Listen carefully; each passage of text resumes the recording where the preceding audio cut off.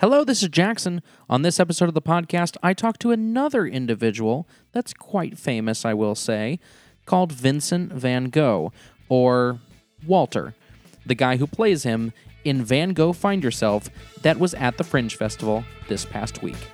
Let's be artful.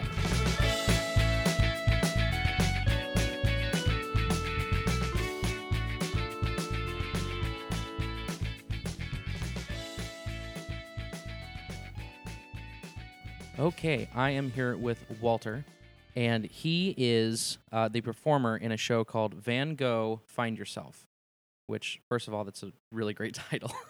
I absolutely love it. And me and my sister were able to go last weekend, and really it blew us away. I mean, it really was a phenomenal performance. Thank you. And so my first question is, the show is a journey through the life of Vincent van Gogh. Yes. And when did you decide, and why did you decide to create a show about that particular artist?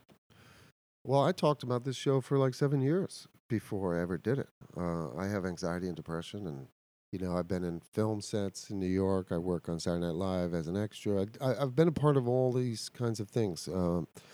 Wonderful artists working, but I wanted to tell a story myself. I was always working for everybody else and helping their vision be come to fruition. And it takes an army of people on a film set or even theater sets, and rolling in and rolling out, and all of this mass hysteria goes on, and something's created. Yeah. It really is, what do they call it? Controlled chaos. Yeah. So now with my one-man show, I stripped everything away. The first time I did it, it had a different title, Van Gogh F Yourself. Basically, I'm not going to say that on here. But I got tired of people telling me he was crazy.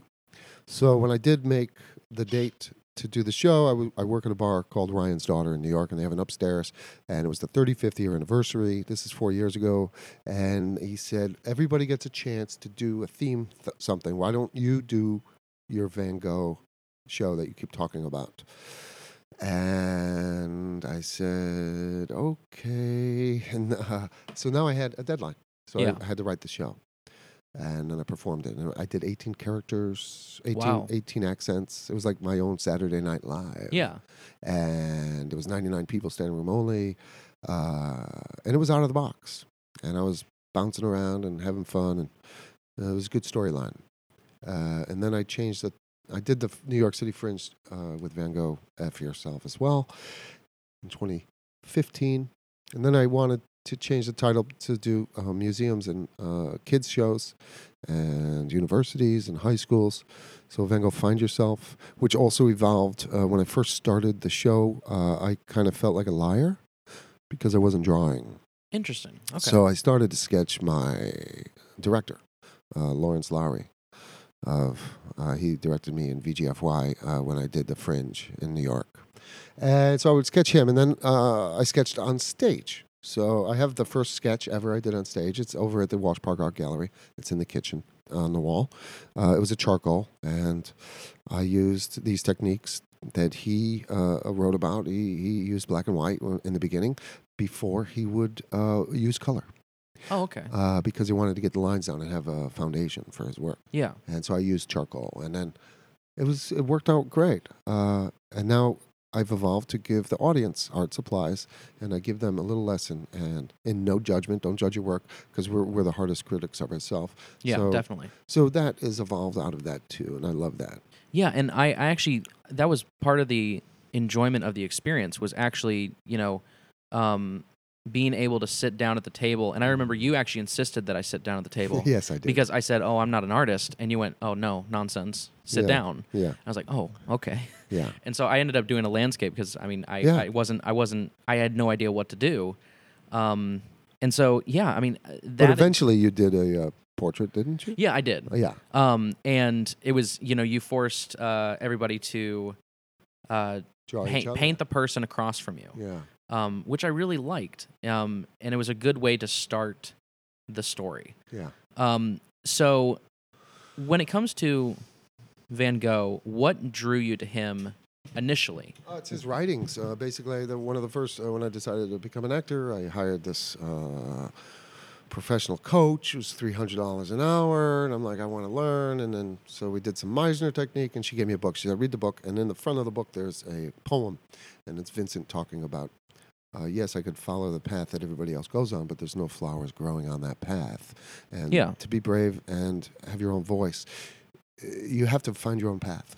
Okay. And it's a rougher path because you don't see some of the stuff coming down. You know, there's overgrowth and you might fall.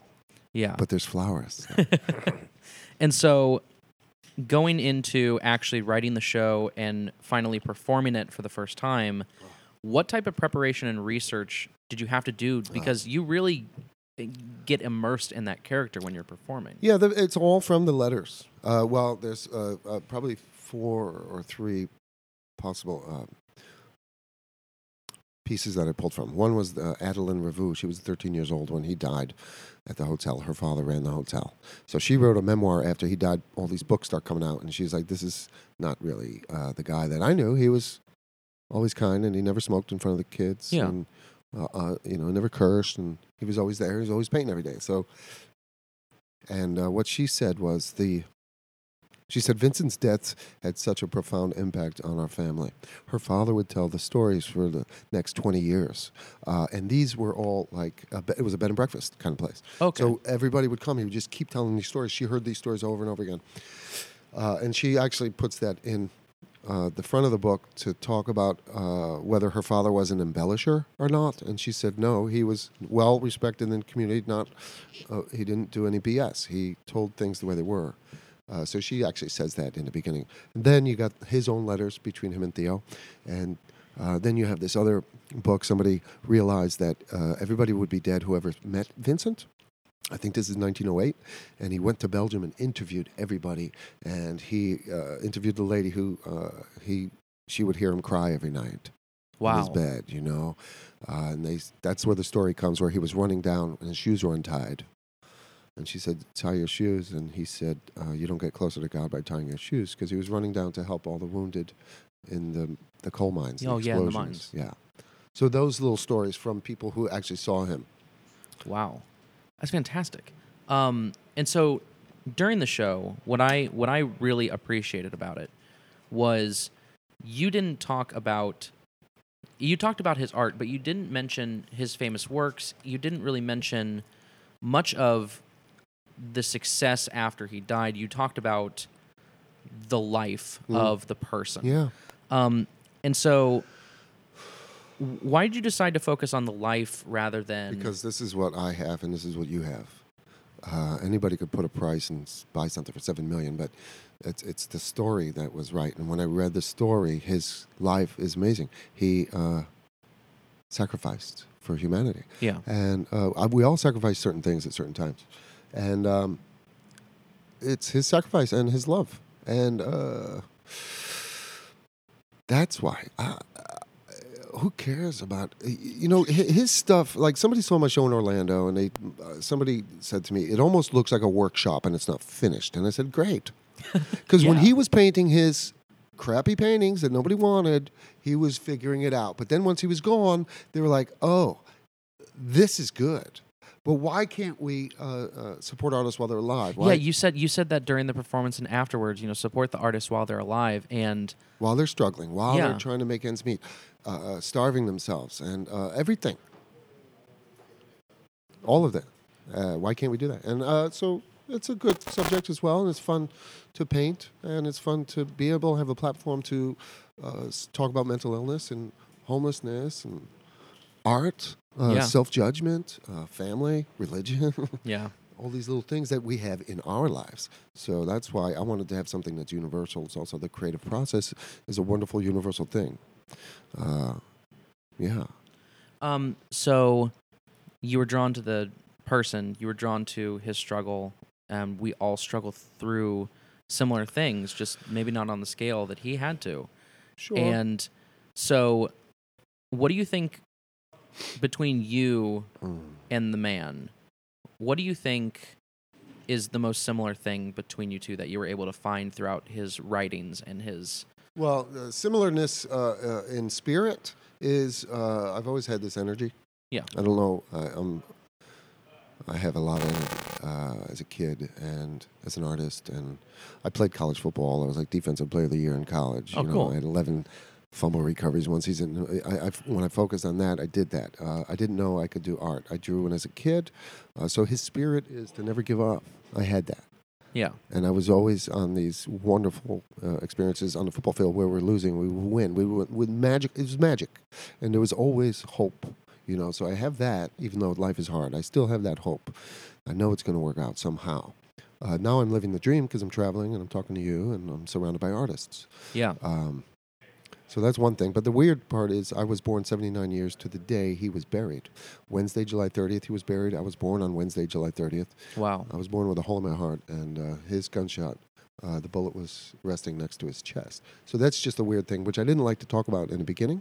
Yeah, you mentioned that. I don't want to be a cliche or some guy taking a joke. Yeah. I want the show to stand on its own. That's fantastic. And so I have a couple more questions, but I was actually wondering, is it possible to ask Vincent? I don't know if you... Let me see. Is he over there? Vincent? Yeah? Yeah, he wants to talk to you. All right, he's coming over. Okay, cool. I'll get out of the way. All right, so Vincent's getting on stage. Hello? What, do I need headphones? No, you're okay. How are you? I am great, please. Thank you. I am painting in the Cincinnati. The pig is the Cincinnati emblem. Oh yeah, you've seen the flying pigs around. Yes, this is a flying pigs. It's almost like, your paintings will be worth more when pigs fly. And now I am living here and I'm flying pig paintings. Yes. Yeah, and you actually have one for sale that someone may be able to get, and I it's beautiful. I price it as $3 million American. Yeah. Or that would be about, let's say, 220 euros. Yeah. Yeah. And so 220,000 euros. Or no, 2 million, maybe 2,200,000 euros, which is about $3 million US dollars. Yeah. And so you've been at the Washington Park Gallery. Yeah, wonderful. Holly is amazing. Well, good. And now you're back. Is it one of the questions I have for you is, what do you think about your works actually being on display? Because as I believe, you never really had that experience. No. My dream was always to have a little cafe, and it's very interesting right now. This gentleman, his name is Dominique. He buys a hotel where I die in Auvers-sur-Oise. Really strange story. In 1985, he is driving through Auvers, and he's working for Dan & Global. And there's a truck coming at him, yeah? He's in a motor vehicle. You know what those are, yeah? Yeah. And he avoids the truck coming at him, and he crashes into the hotel where I have died. Yes. And he wake up 8 days later from a coma, and they tell him that they're going to make a pizza place out of the hotel where Vincent van Gogh died. So he realized, says to himself, that it is fate. He buys the hotel. He is in Belgium right now as we speak. He is trying to procure Van Gogh, my painting, to put in the Hotel Wavou to complete the dream that I have before I die. Yeah. Oh, that's wonderful. Yeah. And so now that you have the experience, first of all, I saw the gallery, and it was wonderful. Thank you. What kind of emotions come over you when you see people enjoying the art that's on the wall that you've created? Well, it's difficult because the Volkspark art is part of this Fringe festival, so there's very little people coming in to see the art. Yes. They come in, they don't know what it is. Is it a play? What is this? There's no curtain. Yeah. I want to see a curtain. Where's the stage? I don't know where it is. So they don't know what to do. I invite people to come look at the paintings. So people are a little shy. I might just move the show into the back, into the kitchen, and then everybody has to walk in all the way. Nobody walking in. People are shy sometimes. I ask people to sit down with me at the table. They are shy. I tell them, when I was alive, nobody would sit with me. Yeah, I was actually able to sit with you at the table during your performance. It was a very memorable performance. Yeah. And actually, I don't know if you remember, but you drew my sister, and my sister was really touched, and we were in the automobile going home. And she said that was transformative. She absolutely loved your painting, and it really touched her that you just started to paint. Yeah. So when you are painting all these people, what comes in your mind? I don't know. I work from instinct and let it happen. The creative process is something we cannot control. If a bird that you love, you cannot squeeze it, you kill it. Yeah. Yeah, you have to let it go, right? So you let yourself go in your hands, and the mind talks to you when the glasses are too big, the nose, the shoulders. And it's always going to be there, and you have to try to let it go and just swim freely through the creative process, and whatever comes out, comes out. Sometimes it's better than others, but if you do 1,000 paintings, you'll be 1,000 times better. And in the 1,000, there will be a couple gems. Well, that's really good. Another question that I had was, you said at the very end of your life story that you were telling us, you said, appreciate the artists while they're alive. Yeah, support the artists while they're alive. And so, being in the strange circumstance of you now being here after you've died,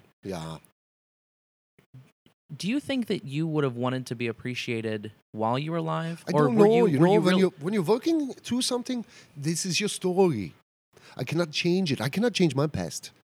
This past brings me to here, and the story is the story. We have to live with life. It's permanent. I tell them I use a permanent marker usually now because life is permanent, and we have to live with our choices.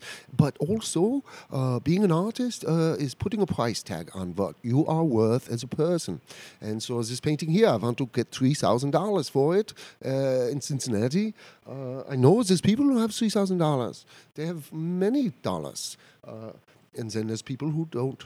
I usually do free portraits when I'm in Edinburgh for the festival, and I give away free portraits, and I talk about mental health and all this. But what are you worth as an artist? And we, as artists, have to say what we're worth. Are we going to get stepped on? Or are we going to speak up for what we're worth? Yeah? I agree. Yeah. So it's a nice practice to be able to experiment with telling people what we're worth. It's sometimes hard. It is. And so the final question I have, first of all, I want to thank you, Vincent, for speaking with us. You're welcome. Make sure to say that to Walter as well. And my final question is, now going through this experience at the gallery, being able to talk with so many people, what do you hope that people learn through telling your story? It's just to not look too quickly at people. There's a story behind all of us that we don't understand. And have a little compassion. That's the perfect answer. Yeah. Well, thank you so much for joining me. I absolutely enjoyed it. Thank you. Thank you, Vincent, for that wonderful interview. Walter, you did a very nice job as well. If you want to find out more about Walter, make sure to go to waltermichaeldeforest.com. You can also find Van Gogh Find Yourself on Facebook at Van Gogh Find Yourself, #VGFY. That has been it for this episode of the podcast. Thank you so much for listening, and as always, have an artful day.